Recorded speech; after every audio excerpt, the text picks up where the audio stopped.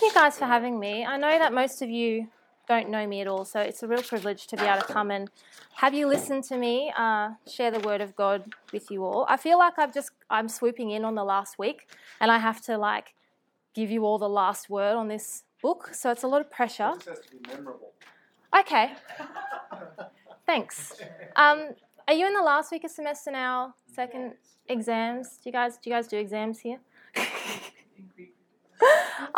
My Greek lecturer, he used to do this thing. You'd get into the exam and it'd be 2 minutes before the start of perusal, we're shaking. And he really wanted to give you this last minute advice. So he'd be like, okay guys, when it starts, just breathe, remember everything, and just write anything. That's what he'd say. If you get nervous, just write anything, just write your name. That's kind of what he wanted us to have ringing in our ears as we went into the exams every time. And I kind of feel like that's what's happening here. We've got this last instruction from Paul. Yeah, you didn't know it had started, did you? I've got this. We've got this kind of last word from Paul in this letter full of instructions. He's going to give us his last instruction. That's what he wants to say to us today. That's what I'm going to say to us today. But before I unpack that instruction, let's pray. I'm going to pray. Heavenly Father, thank you for your word. Thank you for these brothers and sisters that you've given to me to speak to today. We ask that your word will shine as a light not only into their lives but into mine, that we'll sit under this together and that we'll go out from here refreshed by the grace of Jesus and ever more confident in him. Amen. All right, so we get straight into it. From verse 10, Paul says, finally, be strong in the Lord and in the strength of his power. This is his last word, and this calls us to cast our minds back over everything that Paul's written in the letter so far, which you guys have been hearing over the last few weeks. Right before this bit, we've had about 2 chapters of really practical instructions for Christian living. But we know that these instructions aren't just arbitrary. They're founded on a calling, which Paul has explained to us through the first part of the letter. We know these Ephesians are supposed to live in a way that makes sense of the fact that they've been predestined for salvation. They're united in Christ. They're to love each other as people who are spiritually bound together with a love that's rooted in the way that Jesus has loved them. That's the reasoning. That's the reasoning for how they're supposed to talk to each other and handle their emotions and use their bodies and relate to each other in community. These instructions that Paul's giving them, they're just reasonable responses to the truth that he's been reminding them of. And now, with all of that in view, he wraps it up by charging them to be strong in the Lord and in the strength of his power. That's his last instruction in this letter full of instructions. So why? Why does he leave them with this? You only say be strong if there's a reason that they need strength, if there's some kind of threat coming. It's like I don't say to my husband, he likes to go running. He's a runner. He goes running. He's got this black t-shirt he likes to wear, goes running in the dark, and I always say to him, be careful, don't get hit by a car. Maybe wear a different shirt. But when he's going somewhere safe, like when he gets back, he's going to have a shower. I don't go, be careful, you might get wet, don't drown in there. I only say be careful when there's a real need to be careful. And Paul tells the Ephesians to be strong because there's a real need for them to be strong. So what's the threat that he's warning about? It's in verses 11 and 12. Paul says, you guys will need to be able to stand against the wiles of the devil, against the rulers, authorities, cosmic powers of this present darkness, spiritual forces of evil in the heavenly places. Whoa, it's pretty scary stuff. I don't want to get hung up on this though. I don't think Paul is trying to give us an exhaustive list of all the species of demon that might be flying around. That's not what he's doing. What he's doing, the point he's making is that the Ephesians need to be ready for spiritual challenges. They need to arm themselves against spiritual forces. See, I think all the stuff that Paul's been saying about loving each other and living in peace, it sounds like very practical instruction, and it is, but it's a coating. It's this kind of shiny coating on this spiritual reality that's operating under the surface. I want to say that the act of Christian living is an act of spiritual warfare. If we're going to come out on top, we're going to persevere to the end of our lives without being overcome by all this evil stuff that Paul's warning us about, we're going to need a spiritual defense. He says that our struggle is not against enemies of blood and flesh. Do you guys remember, I love this bit of Luke, I think they're in the garden, Jesus is getting arrested, the Pharisees are there, and one of Jesus' friends kind of like loses it and cuts a guy's ear off because he thinks, and Jesus goes, no. He fixes the guy's ear. He says, no, mate, calm down. That's not the kind of fight that we're in here. And that's Paul's saying a similar thing here. He's saying our enemies are not physical. It's a really, really weird thing for Paul to say, considering the fact that he's writing this letter from prison. Like, he's locked up right now. His bonds are physical. He's in chains. But he doesn't say to the Ephesians, I need you to fight the oppressors of Christians. He doesn't tell them to break him out of prison and like punch the Romans in the face. He says, no, be ready for a spiritual fight. Be ready for a spiritual fight by living for Jesus according to the instructions in this letter. I don't know if you guys have ever thought about your life, your Christian life, as an act of spiritual warfare. But as we live daily for Jesus, it's a spiritual war that we're waging. Because, we know that we live in this tension where the victory is sure, it's assured, but it's not yet over. And we're called to participate. We're called to stand firm against these spiritual enemies. We're going to need spiritual tools to get it done. And in verse 13, Paul says, the end of this game is we've got to be able to withstand on the evil day. Now, this evil day, he might be referring sort of generally to this evil last time that we're living in, as history is getting ready for Jesus to come back. But I read this as he's pointing us to the last day, the final day of judgment.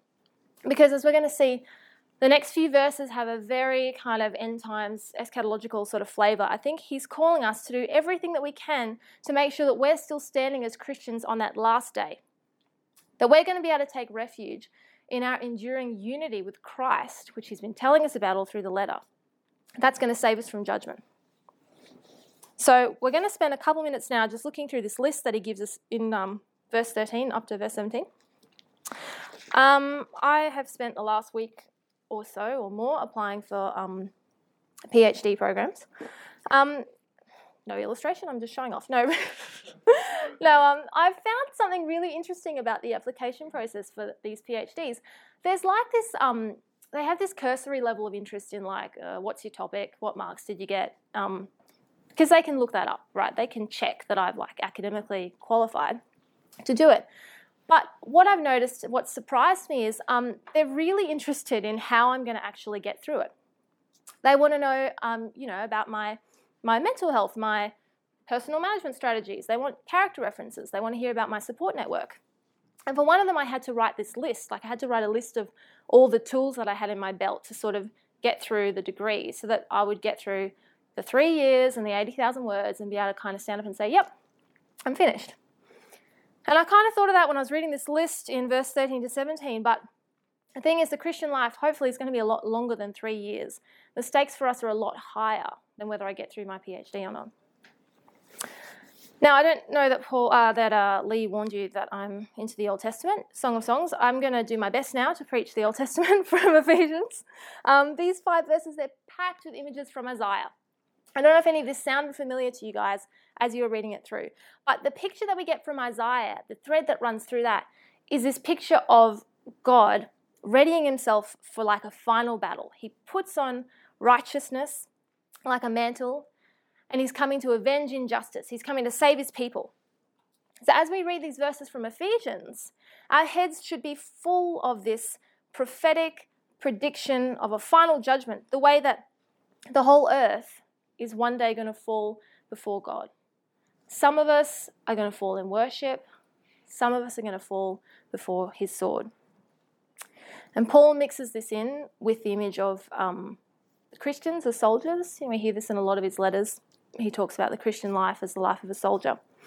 The way I think of it is that if Yahweh, if the God we see in the Old Testament is the Lord of armies, then we, his people, are his soldiers. But we are not called to be literally violent. In fact, if you notice the list, if you look through it, there's actually no weapons in that list except for the last one, which is the word of God. Paul's not describing an armory here. He's describing a suit of armor. The battle is the Lord's, but our job is to defend, it's to stand firm. So I'm going to skim through this list here, chat a little bit about each element of it. We armor up. First, we put on a belt of truth. Now from Ephesians, it says that the word of truth is the gospel of salvation in Ephesians 1. There's a truth about how we are to live, and we find that truth in Jesus, Paul says in Ephesians 4. So that's the big truth that we've got in mind. And we put on a breastplate of righteousness. In Isaiah 59, God dons a breastplate of righteousness. In response to injustice, he puts on righteousness like a breastplate. So it's his righteousness that we're thinking about here. It's God's righteousness that we take hold of, that we share through our unity with Christ. And Paul says, as shoes for your feet, put on whatever will make you ready to proclaim the gospel of peace. It reminds me of that bit from Isaiah, how beautiful are the feet of the messenger who brings peace, brings good news. We're waging a spiritual battle, but our weapon is a message of peace. It's a peace that Paul has told us that tears down the wall between Jew and Gentile, tears down the wall between humanity and God. And then if you drop down to verse 16, the shield of faith, it says, with this you'll be able to quench all the flaming arrows of the evil one. This word for shield, it's stoureios in Greek. It was this big shield, I learned this week, that could cover your whole body. It was made of wood and it was covered in leather. And so if the enemy shot flaming arrows at you, it could catch on fire. So presumably you drop it and then they get you another way. But Paul says, no, with our shield, when they shoot the arrows at you, the flaming arrows, those arrows are going to be quenched. That's how great our shield is. Because who is our shield? Again, if we've got our heads in the Old Testament, we know that the Lord is our shield. Our shield here is our faith in the Lord. That's what binds us to Jesus. That guarantees that he's going to shield us from the judgment to come. And in verse 17, we put on the helmet of salvation. Again, in Isaiah 59, God put a helmet of salvation on his head as he readied himself to repay the unrighteous.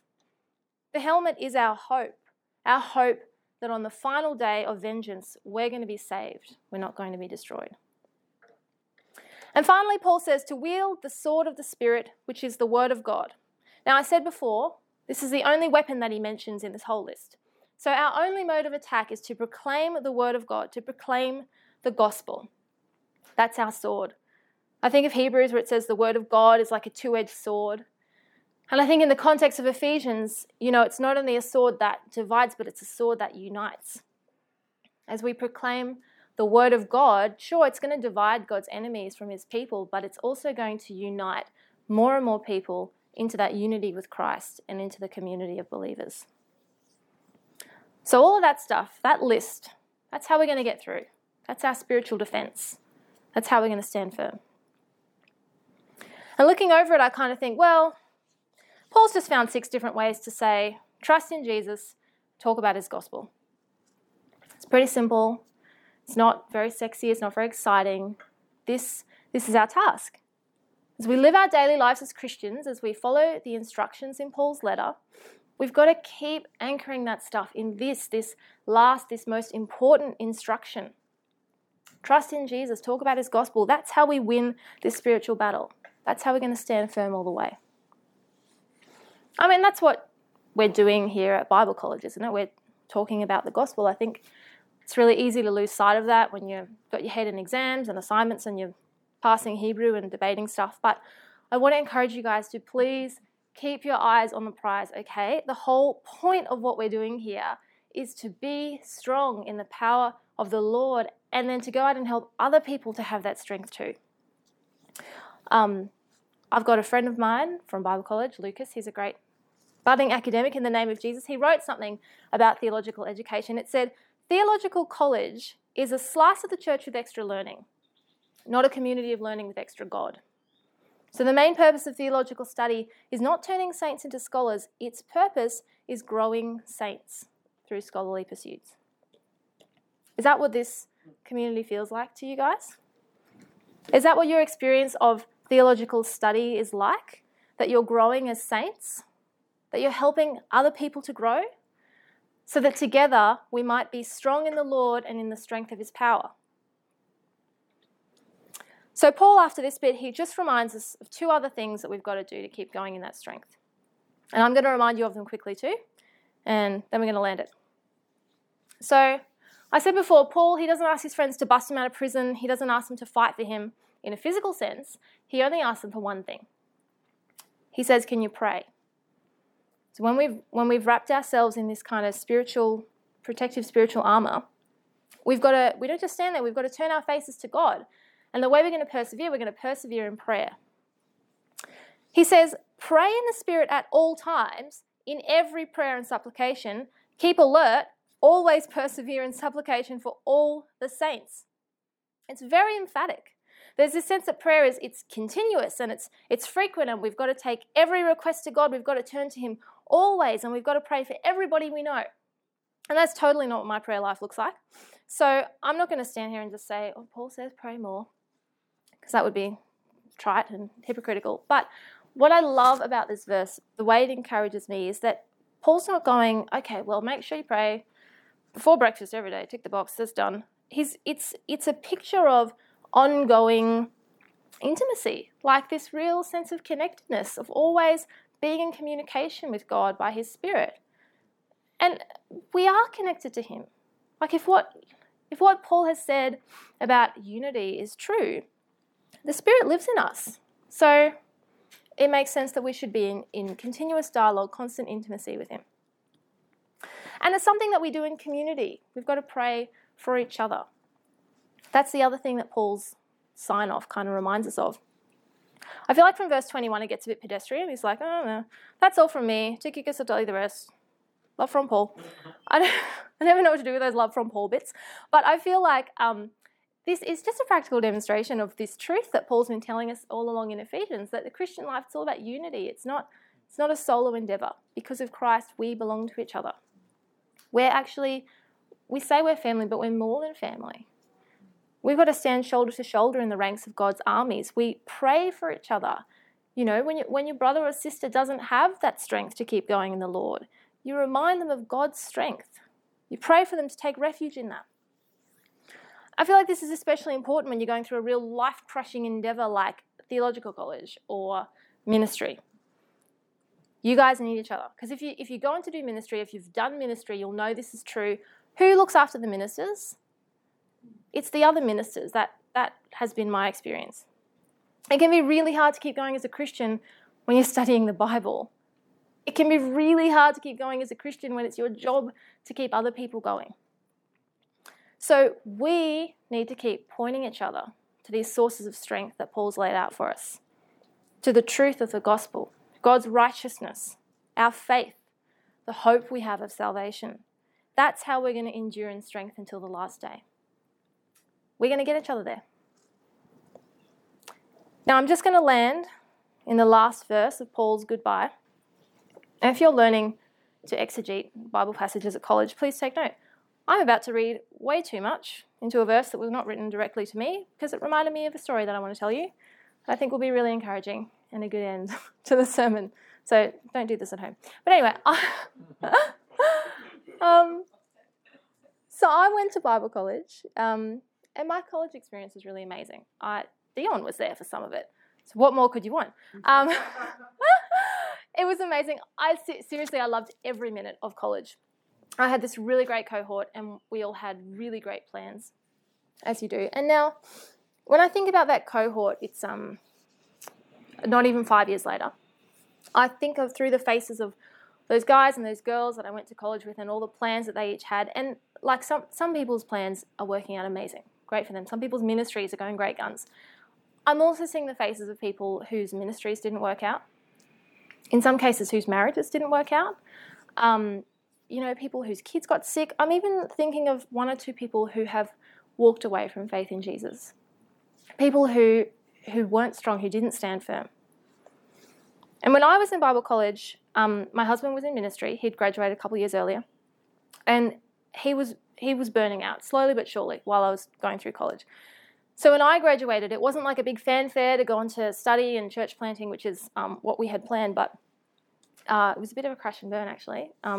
My husband was really unwell. He had depression, couldn't work for a while, and marriage was in a really rough place, and it felt like it was dead. It felt like ministry was dead for us. We even sold our theological library because it was like, we're not going to need those anymore. That was a pretty low point, and it was a couple of years before I could even kind of walk back through the door of my old Bible college again and feel safe and comfortable. What I did, I went back to do something, and I ran into a guy that I had been through college with. And he was telling me he and his wife are about to go into a new ministry, and he's pretty apprehensive about it. He's not sure if it's a good fit. He's not sure he's going to make a success of it. He's really nervous. He's just really worried about what it's going to look like, but he's been really encouraged to do it. And I just looked at him and I said, oh, you know what? Don't worry, I burned out. It was fine. Like it was actually fine. I still love Jesus. And he looked at me and he laughed, but he said, yeah, that's actually a great encouragement. Because I was able to remind him that the most important thing, it's not to make a big success of our ministries or of our lives, but it's that we get to the end and we still love Jesus.